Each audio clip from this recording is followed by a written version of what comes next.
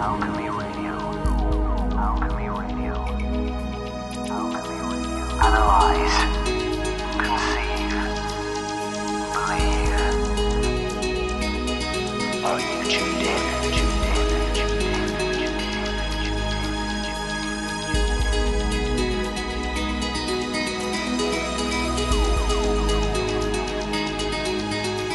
Hello, greetings and welcome. I'm John Gibbons and this is Alchemy Radio, the home of the open mind. It's great to have your company, whether you're a long-term or a first-time listener, and we really hope you enjoy the show this week. We're free and on demand from iTunes and alchemyradio.net, and you can follow us and join the Alchemy community online on Facebook and Twitter, so don't be shy about saying hello. We exist thanks to your kind donations, so thank you to everybody who does so via our website. We're completely non-profit and intend to stay that way. So, on to the show. Alchemy Radio. Alchemy Radio. This week's guest is Jeff Lawton. Jeff is a permaculture consultant, designer and teacher. He holds a certificate in permaculture design given by the founder of the permaculture design science, Bill Mollison. Since 1995, he has specialised in permaculture education, design, implementation, system establishment, administration and community development. Jeff's aim is to establish self-replicating educational demonstration sites. He has currently educated over 6,000 students in permaculture worldwide. His master plan is to see aid projects being replicated as fast as possible to help alleviate the growing food and water crisis. Jeff, you're very welcome to Alchemy Radio. How are you? I'm good, and it's great to be here. And we're very pleased to have you on the show. But before we delve into the depth of our conversation, I have a question that I ask everybody who comes on the show. And basically, it's how did you get from where you were, and you can start as early as you like, to where you are now, Jeff? Oh, I think it was really curiosity, and curiosity and passion really gave me a sort of a wealth of energy that I was prepared to direct, I've always had a real fascination with the natural world and how amazing it is, and particularly water as part of the natural world, and that's a major part. Really, another part of my journey really has been that I've never liked to be prejudiced. So whenever I've found myself inadvertently being prejudiced or not realising I was acting in a prejudiced way, it made me reverse the tables and look deeper at what I was involved in. And that led me further and further in the right direction. I like very much to pay attention to people that I admire for what they've done, what they've achieved and what they're doing. And I don't worry too much if I find them controversial, and I don't always agree with what they say. I like action. I like things to be achieved. I like to see things, physical progress, visual progress, I'm sort of excited about getting things done. I like edginess. I like to be out there on the edge. I like a challenge. I often feel like I haven't had enough challenges, but I've definitely had a few in my permaculture career. But everything just aligned really into a permaculture career, and I've heard that described by many people in the movement in many different ways. All of a sudden there was a sort of transformative educational event where things sort of fitted together. It's like you have different parts of the jigsaw puzzle, and then suddenly someone points out all the other parts and you can see the picture, and suddenly they point out, hey, there's a picture on the box and you can see the whole thing, and even the bits that are still missing, you can see what they are, and then the journey really, really begins, and that's been a great journey. It is a great journey, and I continue with it. And you've had some incredible results, which we will get into. But before we do that, tell us exactly what's your take on permaculture. You've mentioned some of the reasons as to why it attracted you, but what exactly is permaculture for the uninitiated at this point? Well, for a start, it's a very curious word. It's a word that is a combination of two words, permanence and culture. Although it may have started as permanent agriculture, it really that naturally transforms into permanence in culture, and it you can say, well, what is permaculture? And it's really a design science that's based in ethics. You can say it's an ethical design science. What is it about? It's really about science and ethics. That doesn't give you too much of a picture, but it's really a design system. You could say we design systems that are ethical, but they provide all the needs of humanity, all the basic needs, and quite a lot of the less basic, more complicated needs of humanity in a way that's very beneficial for the environment and the biosphere at large. And the lessons of sustainability, which everybody talks about sustainability, but the reality is out there in the natural system. So working with the life sciences and appropriate non-life sciences, it's really a marriage of ethics, design and science together. It gives us this very exciting element to engage in. The results are just wonderful abundance and a very rich life environment, which is very, very clean and healthy. And all of that really is true wealth. So it's a way to become wealthy in a true sense. And so many people speak about self-sufficiency as being the holy grail, as if it's something that is almost unattainable for the common person such as you or I, Jeff. And we hear so much being spouted by the big companies, big pharma and the likes of Monsanto, about how they have the best products and the best pesticides and the best this, that and the other. What you've just described seems to me to be the complete antithesis of big business when it comes to food and agribusiness. Would I be correct in saying that? In many ways, yes. I mean, we can all be very self-sufficient in many, many ways, especially when people start to work together on extremely small area of land. We can produce a very large amount of our food, nutritional and medicinal needs. And self-sufficiency comes also with, sensible, energy-efficient housing and good community, warmth, friendship, and then of course we need absolute clean air and abundance of clean air and clean water and clean food, which most people don't have. In some of the overpopulated countries of the world, like India, the largest cause of death now is air pollution. And when you get to that stage, people really want to go back and look at health and say, there's a great demand for organic food now in India, even from the extremely poor people, because it's very obvious when people are literally dying from the air they're breathing. So we'd be much more civilized and developed if we don't allow us to get to that point, and we make a change now and design our way into absolute abundance, and we can do it. That's what permaculture allows you to do, and you can see that from people's endorsements of the subject. So many people that have engaged in permaculture as a way to live, as practitioners or as educators, teachers or consultants, they all say that.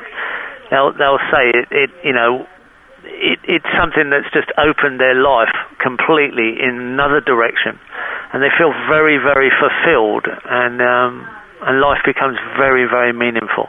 I think there will be one or two people who are listening now who might be listening to what you're saying and really liking the idea of it in the initial genesis that we've just spoken about, but they're thinking, how am I ever going to start growing my own food? I haven't got time for it.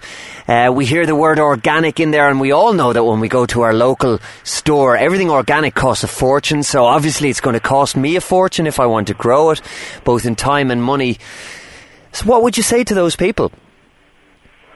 Well, the easy answer today is have a look at my video channel with all the different videos, because I've gone out of my way not just to practice and live this and teach it and consult on it, but I've gone around the world and got classic examples into very short, high-quality videos so people can see the examples right in front of them.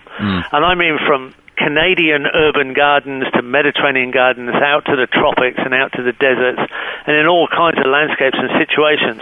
And not just food, how you heat your house with minimum energy cost and how you adjust your house to be minimum on energy and maximum on comfort.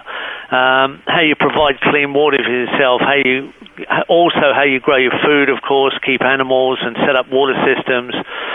But most people need to change the way they think, and because we're kind of indoctrinated into this way of thinking that we, humanity, can only be bad, and we can only be negative, and because there's so many of us, then inevitably we're heading towards a bad situation. Well, I'd like to tell everybody here that's listening, if you look at the universe at large, you will see that there's a balance, and all the old symbols of knowledge that we've used are balance symbols, and there's no good without bad, there's no black without white, there's no give without take, and as equally bad in the way we're behaving now, in the way it damages the environment and degrades our living conditions, we can be equally good. So we can be that good that instead of, acres of rainforest coming down every minute, a consequence of our action is more reforestation goes up. Instead of a species becoming extinct every 6 minutes, a new species speciates. Instead of all this soil erosion that's our base resource disappearing into the ocean and up in the air in the wind and falling into the ocean and really causing a massive food security problem, soil erosion, we can be actually creating soil by ecosystemic farming, which is way, way, way beyond organic. And we can really reduce the amount of time that we work. So traditionally, people really only worked about 10 hours a week to provide for their needs, and you can see plenty of studies on that. And many people I design for who decide to sort of opt out, often for medical reasons, and grow their own food and live their permaculture lifestyle, go down to 10 or 12 hours a week to provide for their needs quite easily. Now, they start that off by going through an educational process, and that educational process nearly always is a permaculture design certificate course. That's the iconic course of permaculture, and it changes the way you think, and then it makes it so much easier to change then the way you act and engage in the process. So anybody feeling hopeless, that's what I would advise you to do. Just move towards educating yourself. Ultimately, the Permaculture Design Certificate course, it's taught all over the world in all languages.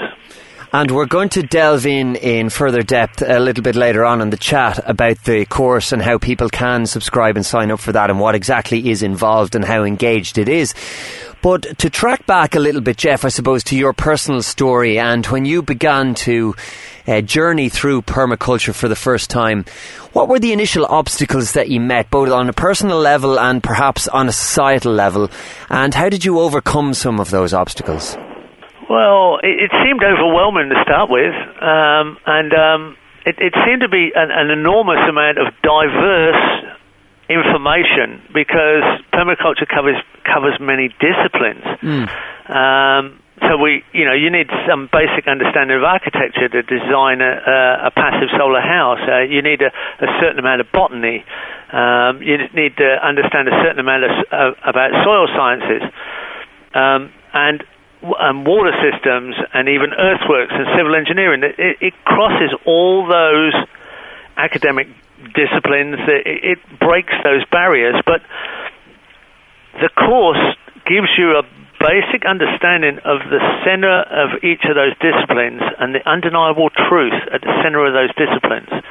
And then you find, because it's very interesting, because it's a connecting system, it's a system that connects disciplines together. And it's more about the connections than the disciplines themselves, because that's what gives it its integrity. Like an ecosystem is made up of many, many living components and some non-living components like energies like wind and sun that interact with ecosystems.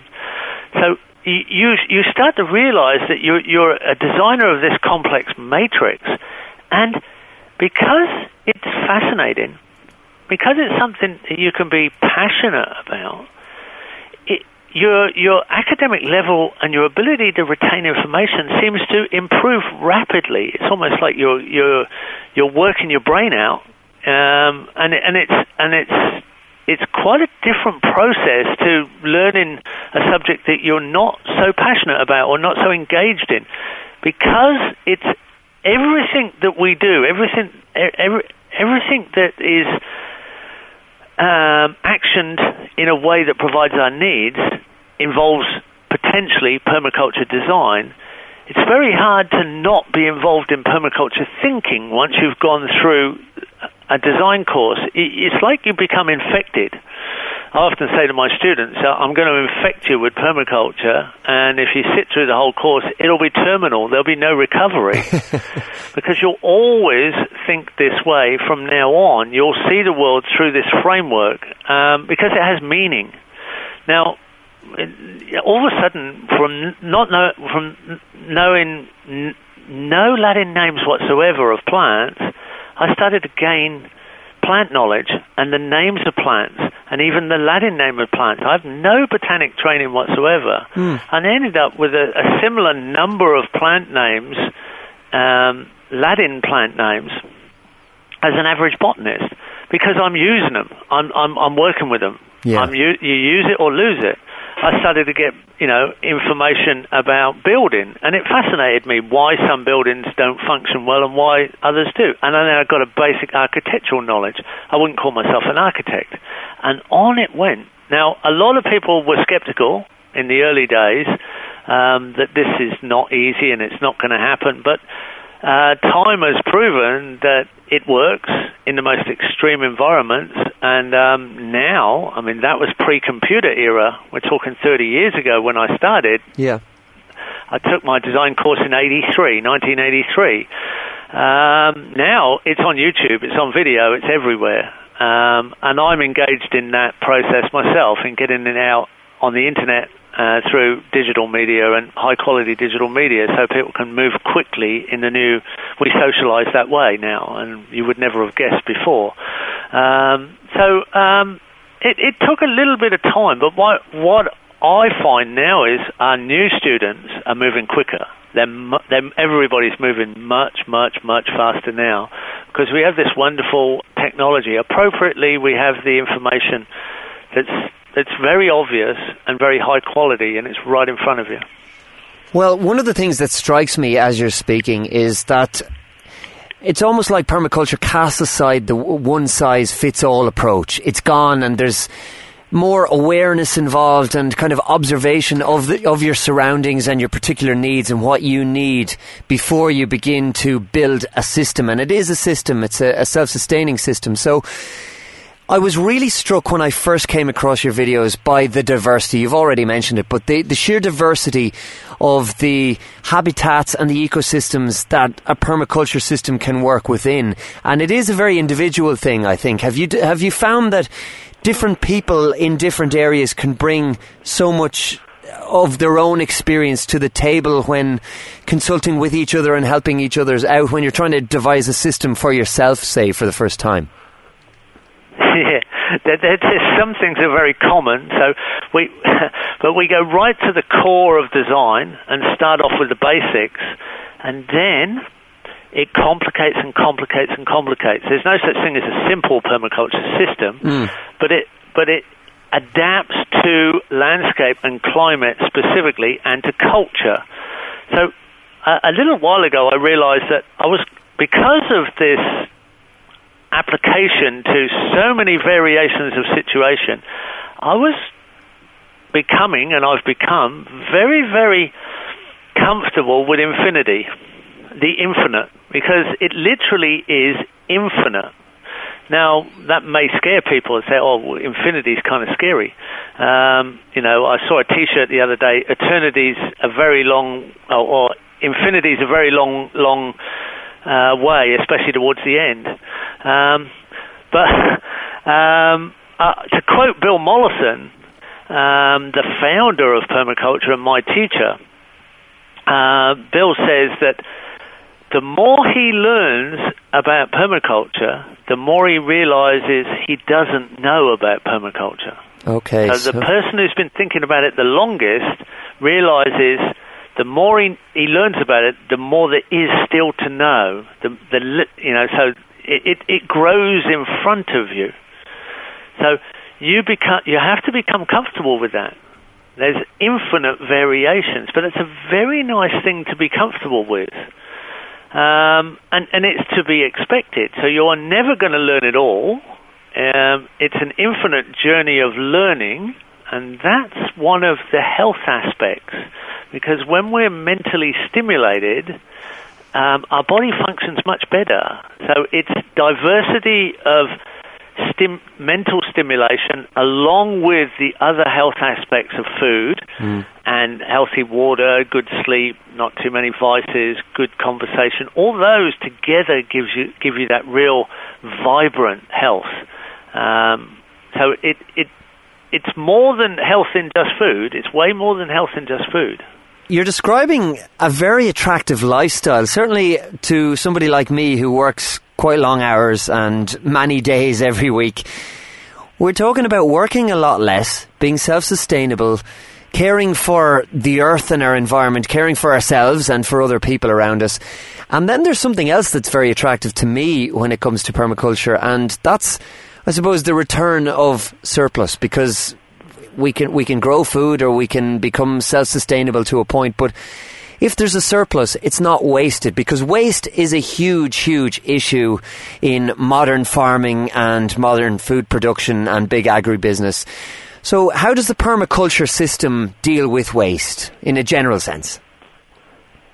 Well, it is a return to earth care and people care. The three ethics of permaculture are to care for the earth, its living and non-living systems, to care for people and provide their needs, and then the return of surplus to the first two ethics. So on a general land-based system, one of the first things that you are returning in surplus is organic matter. So we know that agriculture is very deficient in trees and ecosystemic processes, and ecosystems have a return of organic matter and carbon to the soils, and that builds our fertility. So in a land-based system, if you are not increasing soil fertility and increasing soil quantity, so quantity and quality of soil has to increase to literally be physically sustainable. It's a very simple gauge.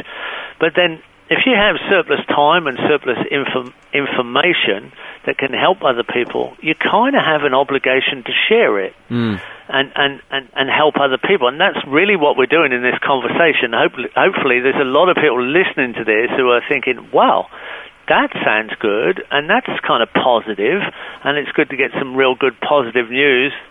Maybe we'll get engaged and see if it helps us move in a good direction, especially when it comes to educating our children, who are getting a lot of bad news at this point in history. They need to realize there's some very, very good news out there, and the population's not really a problem if we're all acting in a very beneficial, positive way. Yeah. In fact, we need a lot of people right now to repair the damage we've done in the last 50, 100 years. We actually need most of the population now in a positive mode to turn it round fast, because we seem to be on a bit of a climatic slide, and the climate will definitely level our present mode of development quite quickly if it goes into a very large climatic event. I think so, and one of the things that frustrates me on a personal level is the arrogance of humanity as a whole, or certainly Western society and Western culture.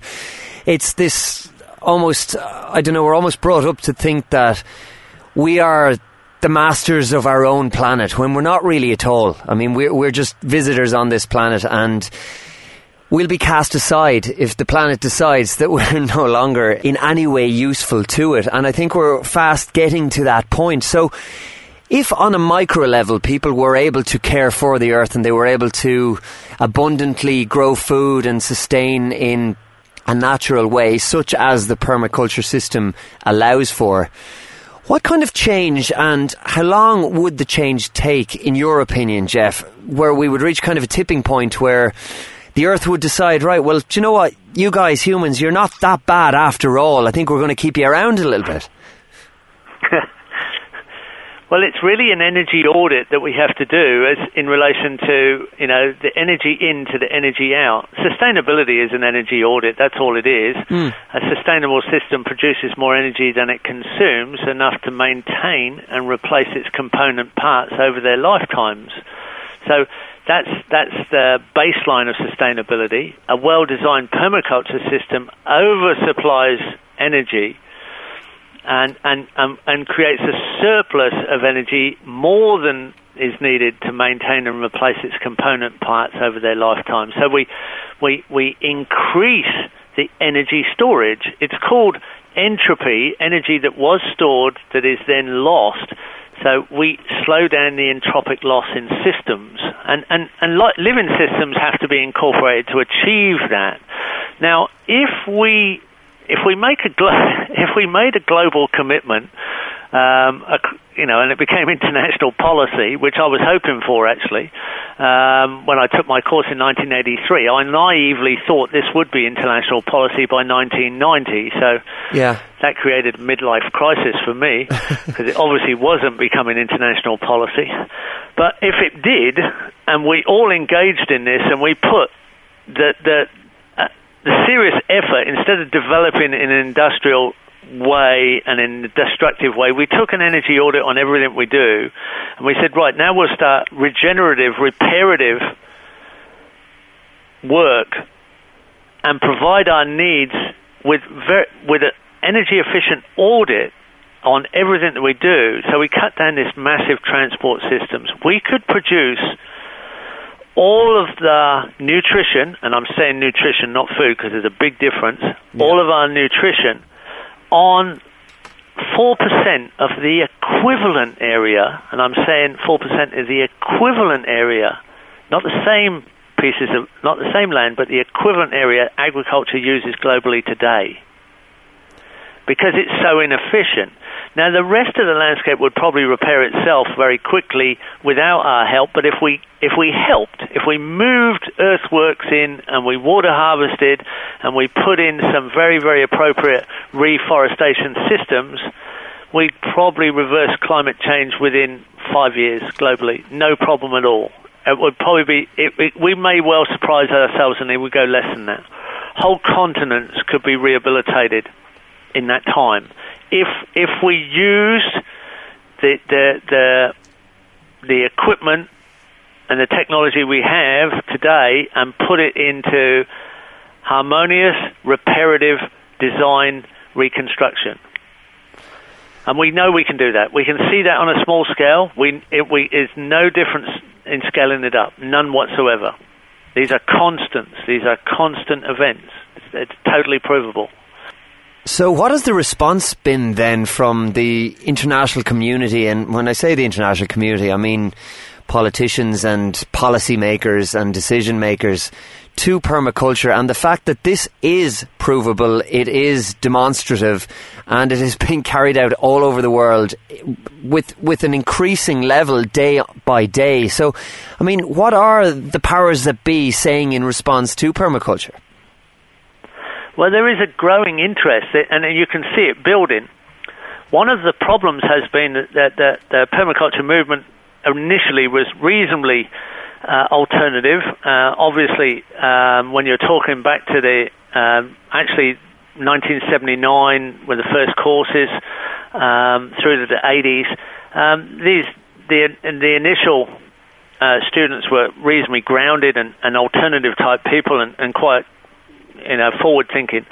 What has happened is that the inquiries come more and more from mainstream. Mainstream realizes this is probably the future mainstream. How do we land on this kind of alternative island, and kind of what language do they speak? And what has happened is the permaculture movement has started to speak in corporate language. It started to speak in presentation forms that are understood by the larger corporations and larger governments, because they're stuck in a mode of communication where things have to be presented in an extremely professional way. So now you have a real change in that permaculture consultants that have authority and credibility around the world are considered very high-profile professionals, and our advice is sought by governments and some of the largest developments worldwide, and that is only going to increase. We just hope it's going to increase in time. We need to speed up this tipping point rapidly because the concern, there are many, many, many concerns out there, obviously, of catastrophes that could happen, but the obvious one that's very hard to reverse is a very big climatic swing. So if we have major climatic swings and the financial systems of the world collapse, I would say one of the biggest concerns is how are you going to shut down those nuclear power stations without a financial system? They don't shut themselves down, and they're kind of, there's a very large concern there for sure. And there are other elements that need to be considered in regard to energy audits and whether they're extremely negative when they're not maintained. So if we were sensible, we'd be looking at that straight away. But we need to phase things across with good common sense. That's all. And some of those things have to be accepted. So we've moved in a very industrial way, and we call it civilized, and we call it developed. But when you look at the consequences of what we call civilized and developed, it doesn't look like it is civilized or developed. And we need to evolve. And I think it is an evolution of humanity. And it is our obligation to speed up the process of evolution so that we become these designers. We design our way into an abundant Earth that's full of, extremely glorious, really, life system, which is extremely clean and it recovers itself and is more or less indefinitely sustainable. Yeah, and you mentioned the word design there, Jeff, and design is key to what permaculture is all about. But it's more than just kind of throwing a load of, green options together and hoping that you'll get a nice bunch of carrots there that you can display for your friends and show what a good gardener you are. It's not about that. I mean, the word system is used constantly, and there's a synergistic, systematic approach to design when it comes to permaculture. It's about connecting things together in a particular way that will suit your particular climate or ecosystem. So how important or how different is the design process with permaculture to, say, the normal plot of land that people might be used to seeing, or an allotment type situation out the back of a garden? Because, there are some startling differences, and that's what makes for a far more abundant yield, I suppose. Yeah, it's a yield that has very low energy inputs for the productive output. Well, we start off by introducing the concept that it has to be designed. It has to be a system that is designed. Then we go into what are the concepts and themes that we are designing. Then we have design methods of analysis, methods of planning, methods of listing and energy flow systems. So there are literally methods that we apply. Then we take into consideration the patterns that need to be understood. There are patterns out there in the natural world, and there are patterns out there in the universe which recur because they are patterns that are energy harvesting patterns. There are reasons there are only a few different pattern forms, but an infinite set of variations. So to make a system that is harmonious with the natural world, it needs to harmonize with the patterning. So there is the big difference with permaculture is the design systems are patterned, and those patterns are very, very relevant. They're not some esoteric thing. You can rationalize, you can legitimize every element and every pattern that you design into the system. It's truly a science. We then go on to help people understand the facts about the climate, the factors about climate, the difference between the major climates, the temperate climates, the tropical climates, the desert climates, and the variations of the subclimates between.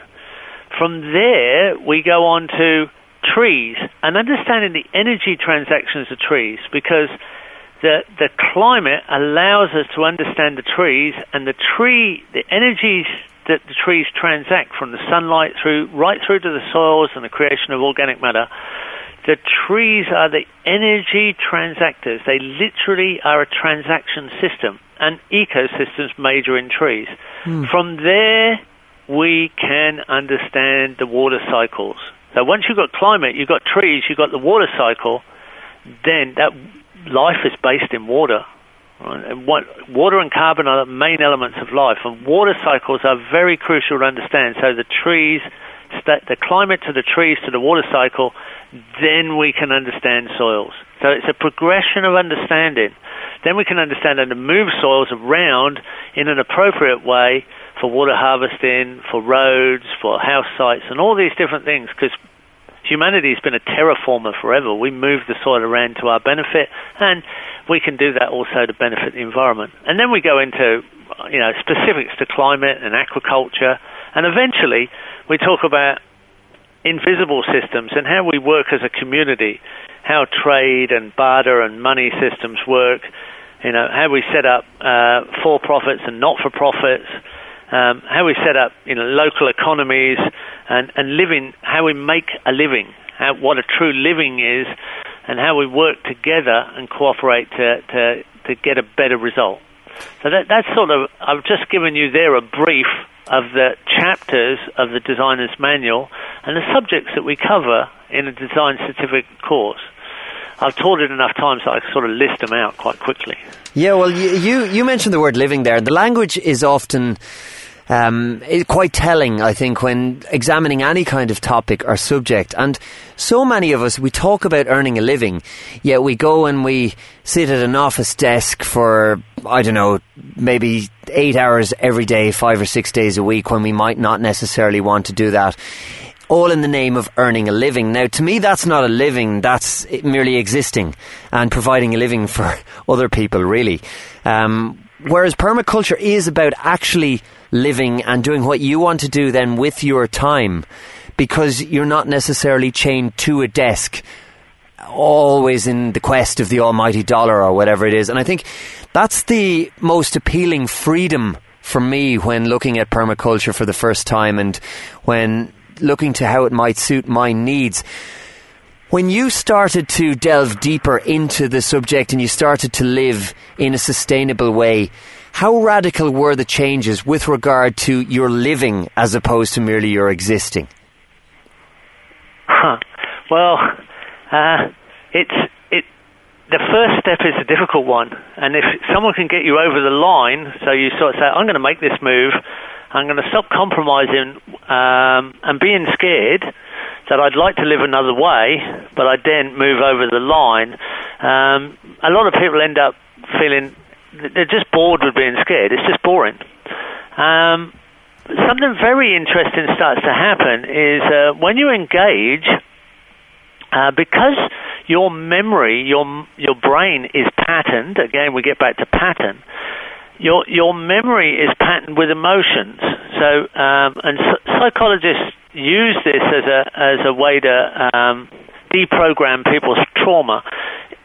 When you look back in your memories and you try and remember what's happened in your life, you remember a few years back, the things you remember most distinctly that are high definition, technicolor, almost high definition technicolor slow motion, they're the emotional events when you were extremely happy, when there was something very joyous, or there was something that was very, very scary, or something very sad. It's the extreme emotions of pain and pleasure, actually, and so those are the elements that you remember. When you look back over the boring time, your job, let's say, if you're really bored with it, you find that time seems to drag, and it goes very slowly. Yeah. And when you're, it's 1:30, you've got half an hour to go on a Friday evening, you're about to knock off for the weekend. That last half hour is the longest half hour of the week.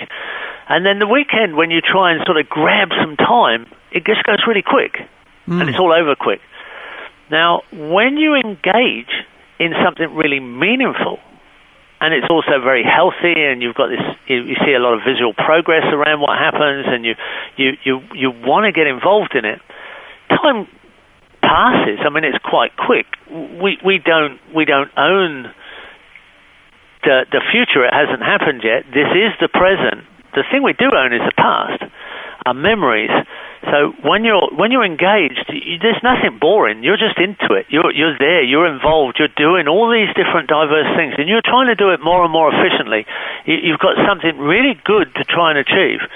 So you're doing this every day. When you look back on your memories, they are huge. They are massive. If I look back on 6 months, it feels like 5 years. If I look back on a year, it feels like 10 years. And I cannot look back on 5 years because it feels like many lifetimes. It has expanded the memory so much that I feel very fulfilled. And that is almost a secret wealth benefit, that you can feel quite content about that. You look back and think, well, and today we have digital photographs, so if you look back through your digital photographs, which we have so many of, and it sparks memories that are quite clear, it's huge. I mean, it's just, and that's almost like, I talk to people about it expands time. It feels like it expands your life's time in the moment. And that would be quite valuable if you wanted to sell it as a product. And we kind of do. Yeah. we tell you how you can get into that sort of engagement. And as you think about that's real wealth, and it probably takes a lot of conflict out of people. They feel quite happy where they are. They realize they can engage on this for their whole life, and it will go on for generations, and it will keep refining and refining. It's a wonderful thing. It's a wonderful thing. I don't think enough people in permaculture actually talk about that. I often try and help people with that whole concept of time and what happens to your engagement in time. It's kind of neat. I think that, it's an enlightening perspective, and one I can relate to. When I think back, say, to when I was in school, I didn't particularly enjoy school, and it was always about kind of when 4 o'clock comes and it's time to get out, and then Friday. So I think back on school, and whatever length of time, I was probably 15, 16 years in state education, and that 15 or 16 years largely is a blur. Obviously I have isolated memories, but most of my memories from that time are from when I wasn't in school and when I was engaged in activity that I really wanted to do or enjoyed or wasn't forced to do. And then when I think back to, I'm lucky enough to do a job that I really enjoy. It doesn't feel like work to me, and I really enjoy getting up and doing what it is that I do, albeit the hours may be long at times. And I haven't been in the workplace per se for the length of time that I was in school.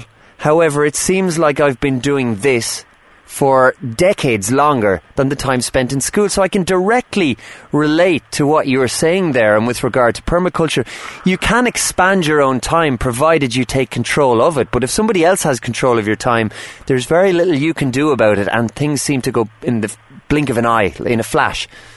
So it's it's just about perspective, I think, and I think that's one of the most attractive, or one of the most important things. We often hear these biblical stories of Methuselah, who lived for, 900 years or something that seems outrageous to us now, and people are always looking for the elixir of life. Well, in a sense, you have found it with permaculture, Jeff, because the elixir of life, if that's just the way that you can perceive time and you can stretch it, well then you can live for a perception of 900 years, because that's all time is anyway. It's a perception, and I think humanity tries to put a physical construct on it. So why can't we bend and mould that in the way that you've just described? I absolutely think we can, and I think that's a fascinating facet of permaculture and what you're discussing and the way that you're living. That's right. Yeah. I've never heard it. That's a good analogy, actually. It's a good story back into the biblical stories there, and that is exactly what it feels like, 900 years of memories. And funnily enough, some things which I found boring at school, which were in my memory, but they were like your boring memories are like black and white, grainy, fuzzy movie. It's not high definition, it's not slow motion, it's not Technicolor, it's kind of grainy, can't really drag it out. Yeah. But there were some things that when I started to to discover in permaculture, I needed more geography. I needed a little bit of history at times when I study in locations that I'm going to go and work in, and I need to know why the land looks the way it is. I'd start to read up about it, and then lessons from school came up like dusty books. Wow. And I had to sort of dust them off and rediscover that I did have that memory there, and now it's useful. Okay. At school it was boring, and I'd sort of covered it over a bit, but when I sort of did a bit of restudy, it came back up again. And I said, oh, I already had that. And you see, a lot of our life experiences are valuable once we can put them into a meaningful context. Yeah. So I hear people say that in courses. Say, oh, I've experienced that, or I have some knowledge of that, but I didn't realize it was going to be useful to me in this course. Now I can see that it's got value, and it's almost like they're bringing them back up to and re-editing the memory. Like color enhance the memory and re-edit it like we do with computers today on photographs, and then it comes up onto your desktop. So you've got it now. It's up in the front of your memory instead of the back, because now it's got reference. Now it's got relative. Now we're using it, and that's very interesting. Often when people take permaculture courses, they only go a couple of days, and they come in and they say, "We've started to dream." Permaculture dreams, and it's often because their memories that are now becoming relevant to them are reshuffling in their memory file. Like a computer, you're reshuffling the files and the documents back to the surface because they now have relevance. So it definitely gets the neural pathway fired up. And I think that's all good. That's all good for humanity to be directing its efforts in this meaningful way. And the more and more people realize this, the more we get going, the more we share, the more we get done, the more we get out of trouble. I think so, and it comes back to what you were saying about food versus nutrition. It's not just about food. Nutrition is not just for the body, it's for the mind and the spirit as well, and it's a kind of a holistic view. Could I just say there's a very interesting thing. If you look at our urban video that we have on jefflawton.com, and many other situations, we are, and our perennial garden in Massachusetts that I've filmed, people have sometimes 2,000 varieties of plants on a quarter of an acre in a garden.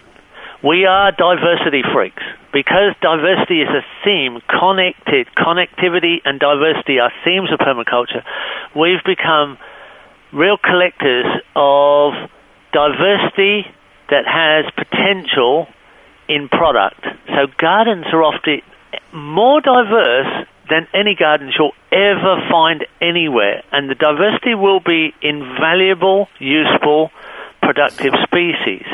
Now, that has never been done before. In the Middle Ages in Europe, you would have had half a dozen vegetables in your garden. A lot of them you wouldn't eat today. Yeah. We've diversified our gardens 800 times. So that you will not find larger diversities of beneficial living elements in any other system than permaculture systems. That in itself has great potential.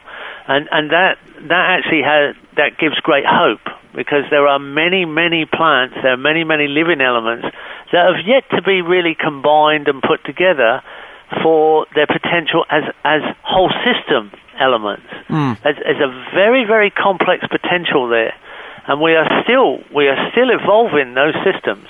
There's a long way to go, and that should give people great hope. If they understood a little bit about permaculture, it definitely would give them great hope. Yeah, and I think that ties in with what I was going to discuss next. We've spoken about kind of the macro plan and the grand vision, and how, I suppose, essentially the world can be saved through permaculture, but on a micro level. For example, I'm John, and I'm sitting looking out at my tiny, tiny garden in urban Ireland, and I'm thinking, well, this just isn't for the likes of me. I've looked at some of the videos of great big gardens with such diversity and so many species and so much food and everything is great. How could I ever do that? Little old me sitting here. But there is hope for me as well, isn't there, Jeff? Because even if I have a tiny space, there's so much can be done with that, and it's the beauty of the system. Oh, yeah. Yeah, I've documented a garden in Calgary in Canada. You have permaculture in Alaska. Wow. We've gone to the edge of the Arctic, out to the extremes of the desert. I've worked where there's only 2 inches of rain. I've worked where there's 20 feet of rain. There's 7 meters of rain. And some people have gone right up to Alaska and Greenland and to the extreme cold. No, it can be applied anywhere. And actually, Ireland's not a bad climate. It's a temperate climate. Yeah. It's not that bad. You have beautiful long days, and you have a low, gentle sun over a long day length in summer. Yeah. Sure, you have to have some storage of food over winter, but that can be achieved. It's a very nice climate. Your soil fertility is very good in those climates, and at least you get some period of dormancy and rest and a fresh start every spring. A lot of emphasis has to go into how you heat houses naturally and make houses more comfortable. But there's some great reference to some of the older systems, and when you marry those with appropriate technologies, that can be done very, very well. So again, in Canada, I documented a community glasshouse that heats itself with thermal mass heat gain in the ground. And it's next to a high school. It's educating school children about those systems as well as being a community system. I think we're going to see this like a revolution spurring up everywhere, like we have a right to this. This is a human right to think our way and design our way out of these kind of silly issues we've got ourselves into, and we've allowed ourselves to be dumbed down to it because the television and other things dumbed us down. Yeah. But now the internet gives us a choice how we re-educate ourselves and how we design ourselves out of this issue. The YouTubes, the videos, they give us the reference, and I think we're at a point where it's going to accelerate away, and it's time for everybody who wants to join in and come out of the cold and get it, and join the fun and get involved. If it's not fun, you've got the design wrong. It should be fun. That's a classic permaculture saying. If it's not fun, you've got the design wrong. It shouldn't be a hardship. It should be good fun doing this, and it is fun. It's very engaging. Of course, and I suppose then off-grid living, which is often associated with, I don't know, a hermit out in the middle of the Canadian wilds or in a forest or something. It can be for just you or me or anybody else. There is no real necessity. When you examine permaculture, there's no necessity for us to be bound by the rules set down by governments or the powers that be, to use that term that I'm so fond of. You can be sustainable and nourished at the same time, body, mind and soul, through this system. Well, I'm talking to you on a telephone, which has the telephone the line going out to the outside world, but the telephone's got some electrical connection because I'm in a complex office with computers and fans running. I'm quite hot in the summer here in Australia. We have not been connected to the outside world for 20 years. This electricity is coming from the sun that runs this telephone. Our toilets, our whole farm runs on solar. Our toilets are compost toilets, and they always have been, and our grey water system is reed beds, and they are approved by the local town council here. Lismore Shire Council in New South Wales prefers that you have a compost toilet in a rural dwelling and prefers you have a reed bed grey water system than a septic tank on a rural dwelling. And we choose to be off-grid. We set people up with nickel-ion battery systems off-grid with a grid switch. So you switch the main grid electricity on when you want extra charge, if it's a cloudy day, or if you want to have a big party or run a workshop for a few hours. But if we all start to move towards battery and grid switch, we have an option to slowly bring down the power station's demand and move the power station over more and more towards appropriate renewable power stations that are slightly more regional than mass grid. we don't want to shut it all down tomorrow and everybody has to go over. We want to find ways to move it nice and appropriately over as a gradual change. And again, that's just a matter of design, and we can do this. But we the people have to do this. If we don't shut down those power stations stage by stage, they'll keep giving us nuclear power stations. They'll keep giving us coal, atmospheric pollutant power stations. But if we shut them down slowly by producing our own energy, and there are ways you can do that. We've done it. We've been improving our renewable energy system, and we continue to improve it as an example for people to be able to replicate, as we do all our systems. That's our job as an institute here, to demonstrate what can be replicated and to keep improving those systems. So this is something that changes lives and can change anybody's life out there very, very quickly. This is not something that needs to take 40 or 50 years. And you mentioned kids and children quite a few times so far, Jeff, and they really are key to it. I mean, if this kind of information and knowledge can be passed down at an early stage, well, then the generations coming through, there is great hope, I think, personally. Yeah, there are very few schools now in Australia that do not have permaculture gardens in the schools. There are 2 permaculture textbooks that are approved in schools. There are no mainstream gardening programs that don't have a permaculture segment on the main television channels. So it is, and children have no problem. Children have absolutely no problem grasping this, and senior citizens don't have any problem either, because they're reflecting on their life that's past almost. Yeah. So it's the very young and the very old that don't have any problem with taking up the concept and verifying and endorsing it. It's the people in the Middle Ages that are too busy, they don't kind of think, rushing around, they have that trouble stepping out and saying, making that sort of brave, conscious move to say, no, I'm going to just make this change now. I'm going to take that first step. Because that's all you have to do. You have to just take that first step. That first step makes all the difference. And the first step for a lot of people is the Permaculture Design course. So tell us a bit more about that and the Permaculture Research Institute as well, and how people can get involved and what it entails. Well, there are permaculture institutes all around the world, and there's permaculture movement everywhere in just about every country. And so you will be able to find people online in your country, wherever you are.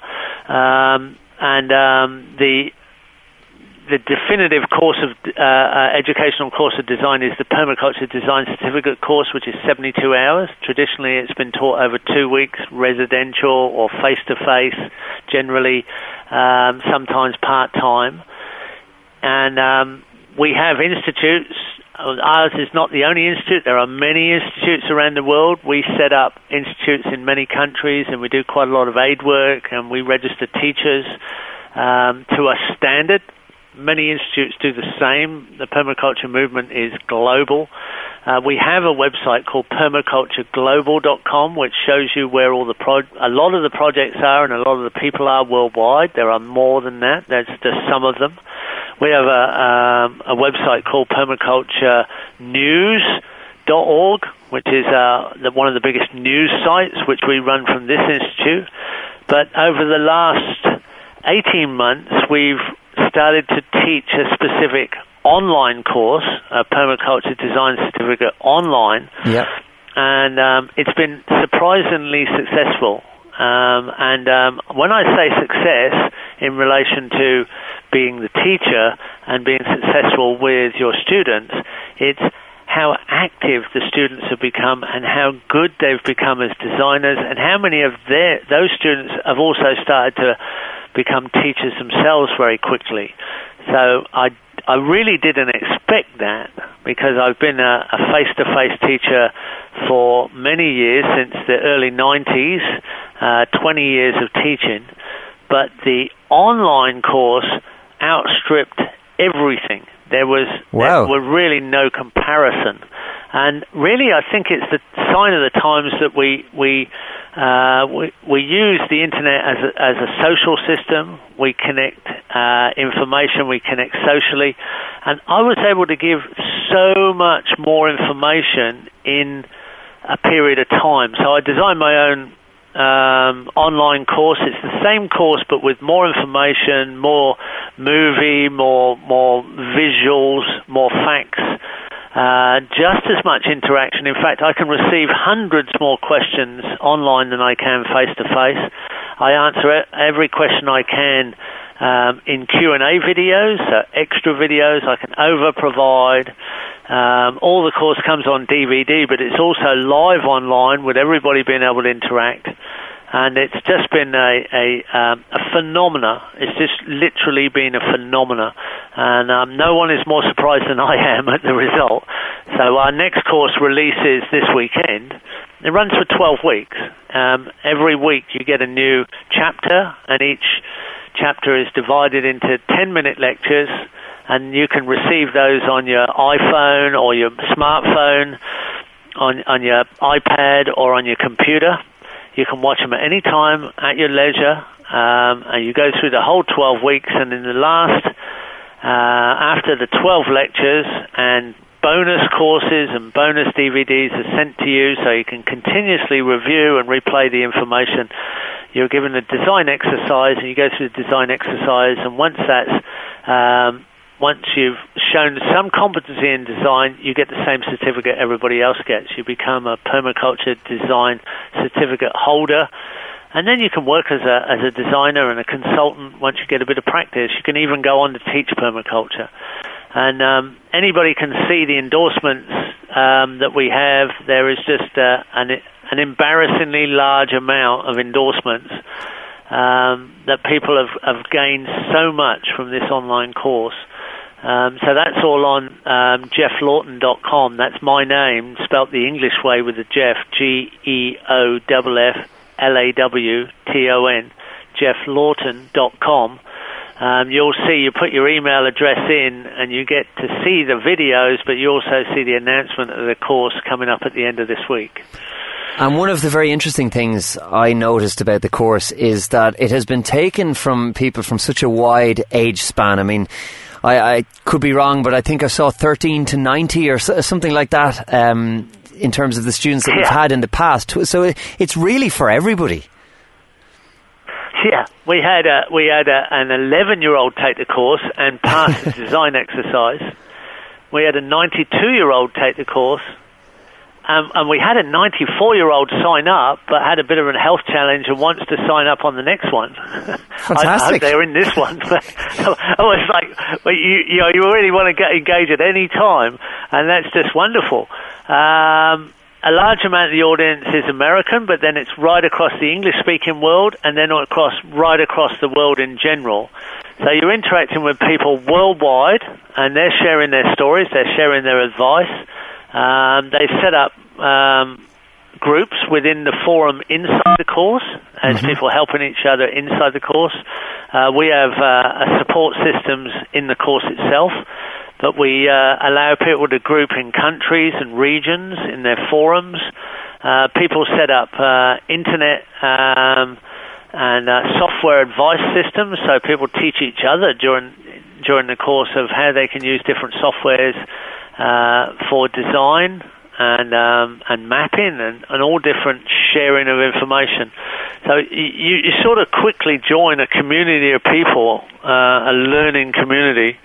And they stay together, and after 1 year you still have access to the course, so we allow access to the course for 1 year after it finishes.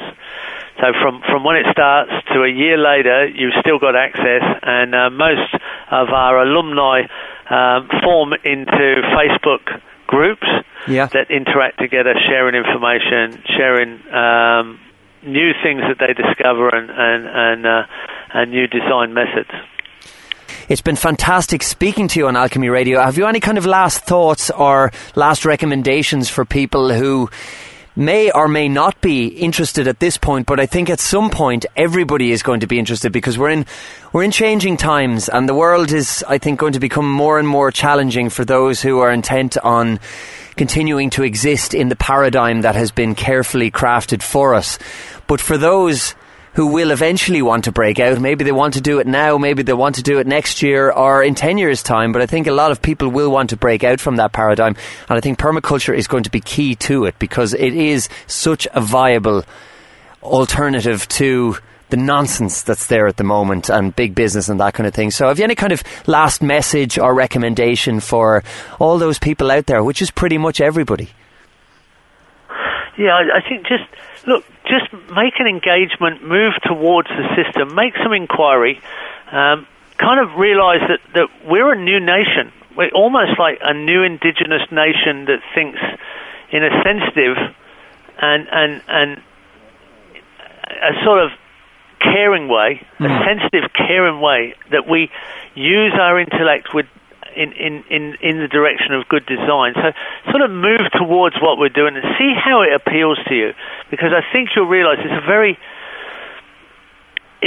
very good community of people of great diversity. So it's sort of the new era. Join in, come with us and join in this new era, and we'll get this done. And that's what we have to do. So come on board. You're welcome. Everybody's welcome. I have the power, you have the power, we have the power. Geoff Lawton, it's been great talking to you for the last hour. Thank you for joining me on Alchemy Radio, and I very much look forward to speaking again. Thank you very much. It's been a great pleasure to be here. Alchemy Radio. Alchemy Radio.